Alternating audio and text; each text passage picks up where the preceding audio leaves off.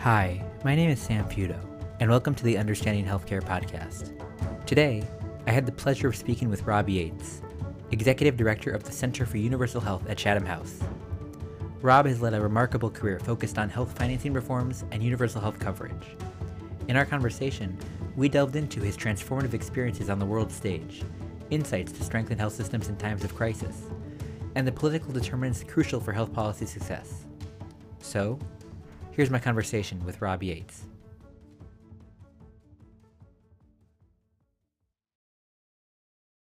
So thanks again, Rob. I really appreciate it. Throughout your career with global health organizations, including roles in the UK government, the World Health Organization, you've undoubtedly encountered many memorable moments. Could you share one such moment along the way that particularly stands out for you and how this has influenced your current approach in health policy?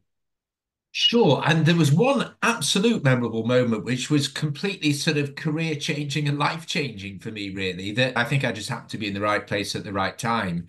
That I was working in Uganda in 2001. I was seconded to the Ministry of Health, working on health financing reforms and health systems reforms, very supply side focused.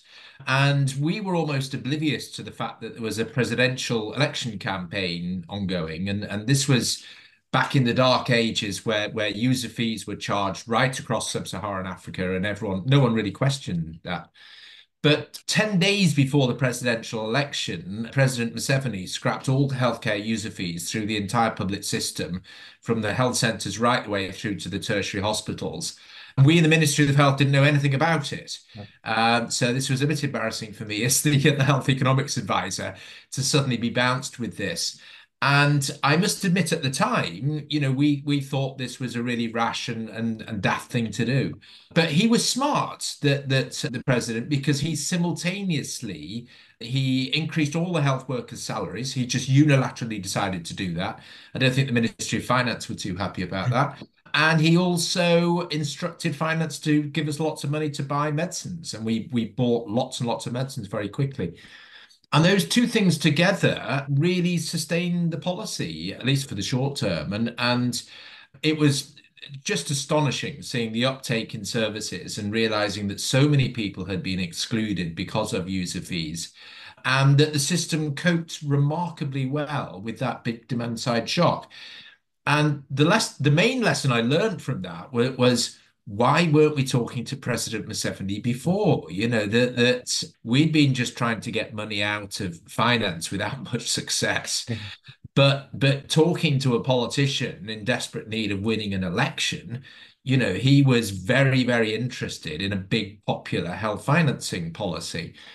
And so really that completely changed my way of thinking about these things, realizing that health financing reforms really are more political than anything else, and that you really, really should abolish healthcare user fees. I mean, the terrible mistakes that were sort of made in forcing countries like Uganda to charge user fees was criminal. That shouldn't have happened. So, these lessons, the importance of removing user fees, and that if you're going to have a big bang reform like this, it must be led by the head of state. It's not going to be done by the Ministry of Finance, and certainly not by the Ministry of Health, because they won't have the money to do it. So ever since, my focus has been on trying to get to political leaders to encourage them to do similar things. Absolutely, and that sort of gets to the political determinants that you've worked on and are so important. But this perfectly leads me into the next question, which is currently in your work at Chatham House. You've been at the forefront of shaping these policies around universal health coverage. I know you've spoken about the importance. You mentioned public health financing mechanisms, but also progressive in nature. Mhm. Is there a specific policy or approach you've been instrumental in developing, or potentially you'd like to see implemented moving forward, and how that makes a difference? Yes, and I think that, I mean, as one always has to say, it's not a case of one size fits all. That we're not flogging necessarily a pure model, but I think there are some real general principles that we can apply now, and I think they are really the consensus when it comes to financing universal health coverage. I mean, universal health coverage is dominating the whole health agenda. You can see that through UN resolutions. It's an SDG target. The idea that everyone gets all the health services they need with financial protection leads you almost immediately to recognizing that you can only do that through a publicly financed health system. You can't do it through certainly charging user fees because only the rich people will be able to afford the more expensive services. So, I mean, that's a non-starter. But likewise, private health insurance is a hopeless way to finance a health system. You because you'll have sort of people who are excluded with preconditions naturally, and that you need the state to get involved to force healthy, wealthy people to subsidize the sick and the poor. There's just no other way of doing it. Now, there are different forms of public financing for health. You can use general taxation is a very obvious one. Social health insurance contributions, which are progressive. They have to be progressive.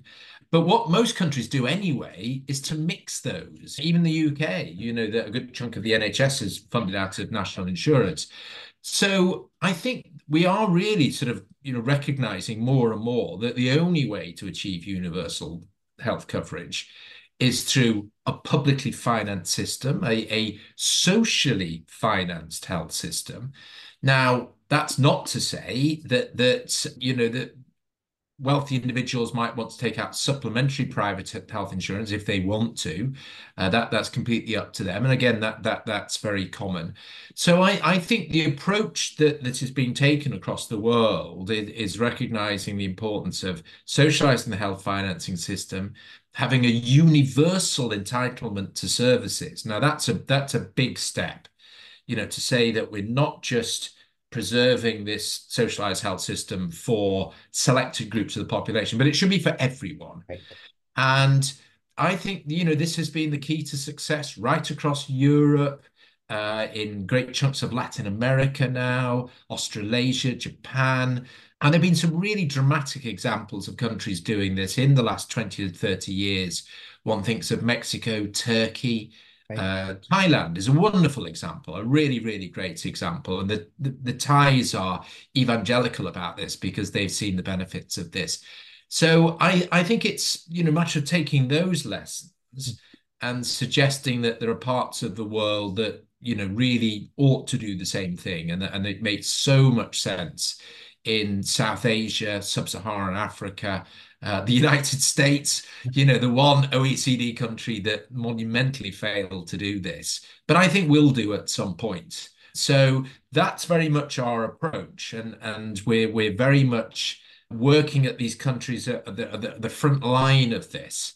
And maybe I can give you one or two examples in a moment of countries that we think are absolutely ripe for this, and their leaders want to do it. And it's really just a matter of having the political commitment and the reforms to do it.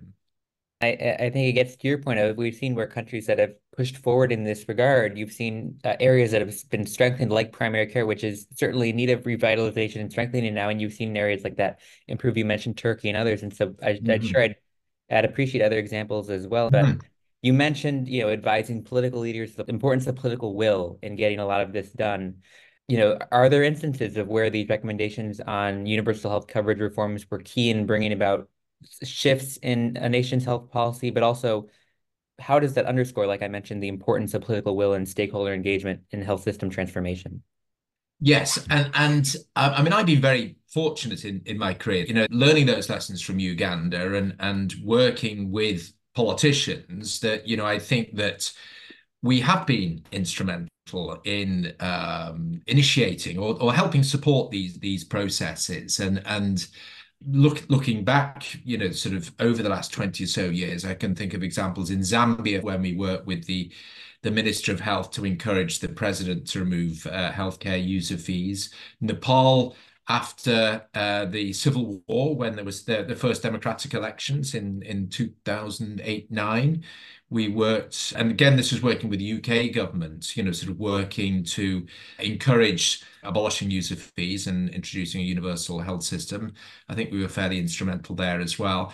And I must say, a lot of credit goes for our former Prime Minister, Gordon Brown, who back in 2009 really focused on this, that he made this a priority for the UK government. And he spoke directly to heads of state to encourage them to do similar policies. And one thinks of an event at the United Nations General Assembly, I think it was in 2010, where Gordon Brown and the president of the World Bank, interestingly, co-chaired an event where six heads of state announced that they were going to extend the provision of free health care. In some instances, it was just for, say, pregnant women and children. One thinks of Sierra Leone was a country that did that. But also, I think at that event, it was Liberia, Nepal, Burundi, Ghana, all sort of announced extensions in that policy. And we've continued sort of working on this. And again, I've been fortunate to, I think, help move things along in countries like Indonesia, where the former governor of Jakarta ran to become president in 2014 on a UHC platform, publicly financed UHC platform. And I was working in Indonesia at the time for WHO, and rather under the radar was helping support and advise the governor on this. And he won, and he's just completing 2 terms now. And I do think he was going to do it anyway, actually. So I don't want to for one moment to say it was my idea.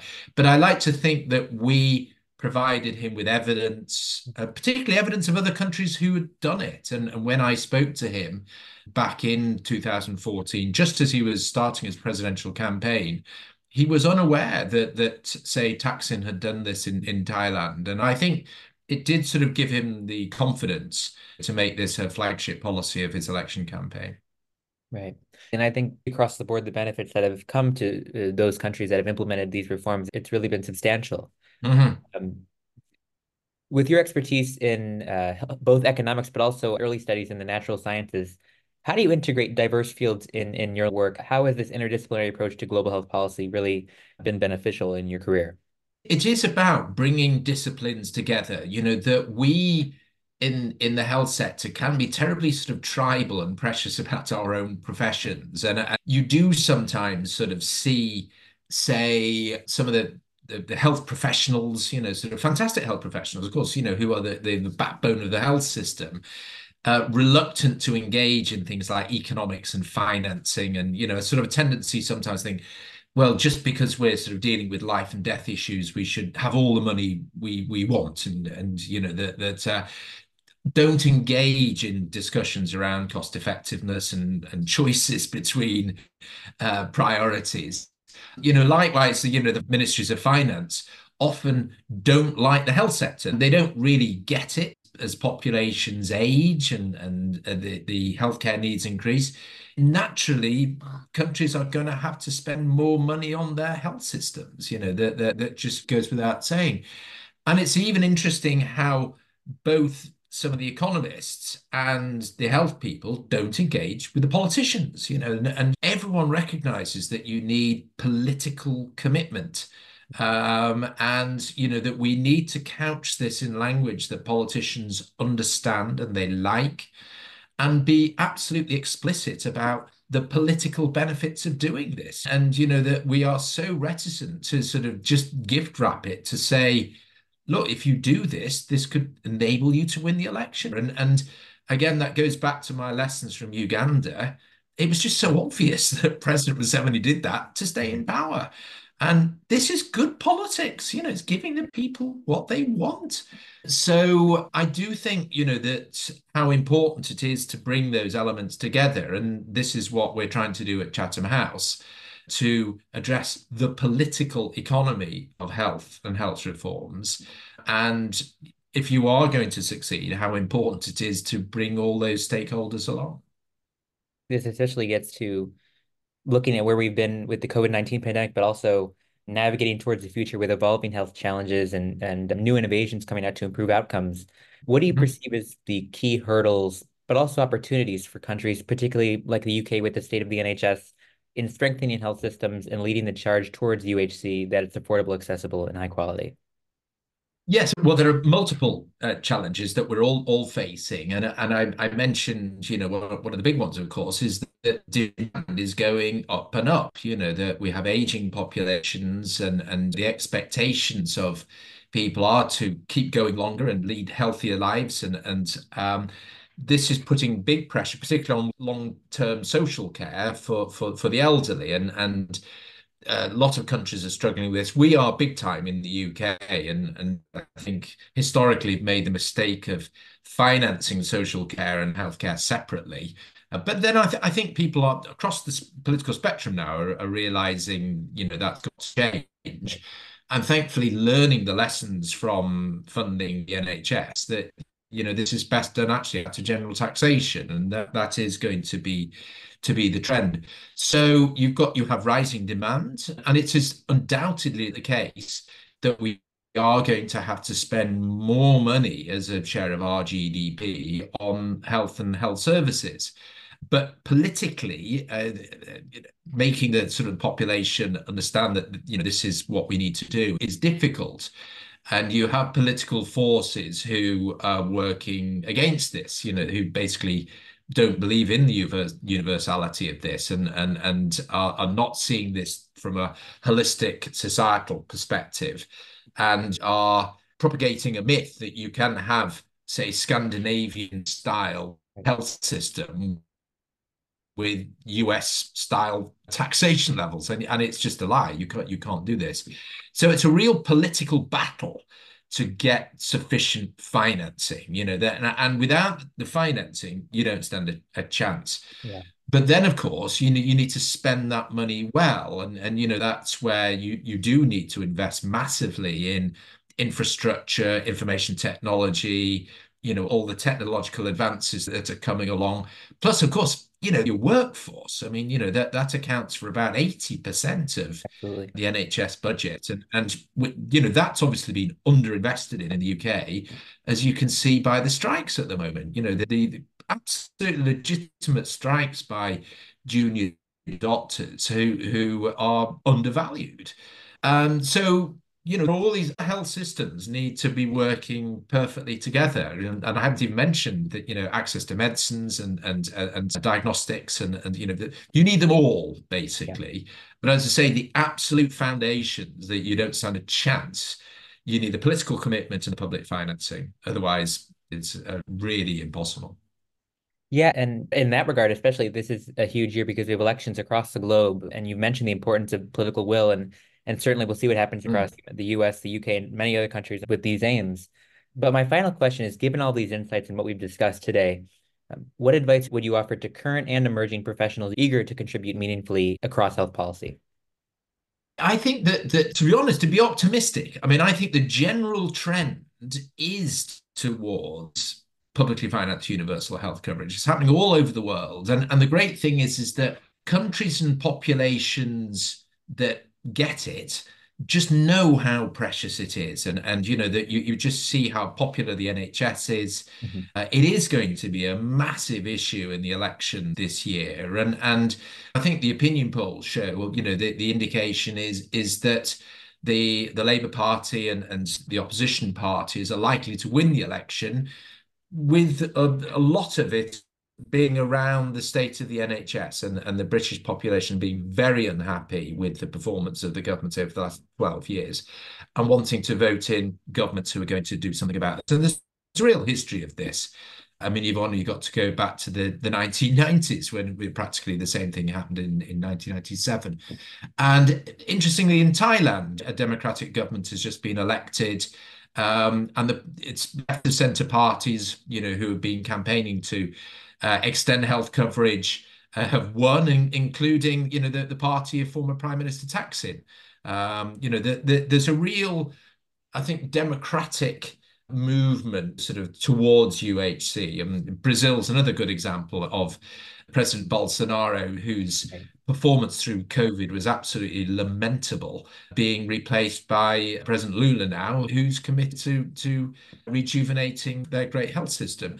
So I do think we should be optimistic, and so many of the world's great universal health systems actually come out of periods of crisis. Mhm. You look at, after the Second World War, we did it in the UK, and France and Japan did too. Thailand was after the Asian financial crash. China after the SARS epidemic of the mid 2002 period, I think. So I think that we can be optimistic that the history is looking good for more of this happening, but therefore very much encourage health professionals and people interested in health to get involved in this and get involved in the politics of it. I do very much say that people interested in health and health reforms, they need to acknowledge that it is a political process, and they need to speak out when services are being neglected, and younger professionals, right across from the political scientists to the economists and all the health workers, to get involved in the politics of this. And I think there are some very effective politicians who have actually started off as health professionals, and then have realized, well, if we're going to have substantial change on a national level, this is more political maybe than it is technical. So really to get stuck into the politics would be my top piece of advice, really. And you mentioned earlier, the tribalism and how we need to sort of integrate what is happening on the ground with patients to what's happening politically and in the houses of parliament and the city halls and the councils. So, Rob, I really appreciate you making time today, and it really means a lot. And thanks so much again. Yeah, absolutely delighted to join you, Sam. Thank you so much for listening, and I hope you enjoyed my conversation with Rob. His insights into the political aspects of health financing reforms and the stories of impactful changes in global health were truly inspiring and enlightening. It's clear that understanding the intersection of politics and health policy is vital for creating meaningful change. So, I hope you're doing well and staying safe, and remember, we can't just consume healthcare. We have to understand healthcare.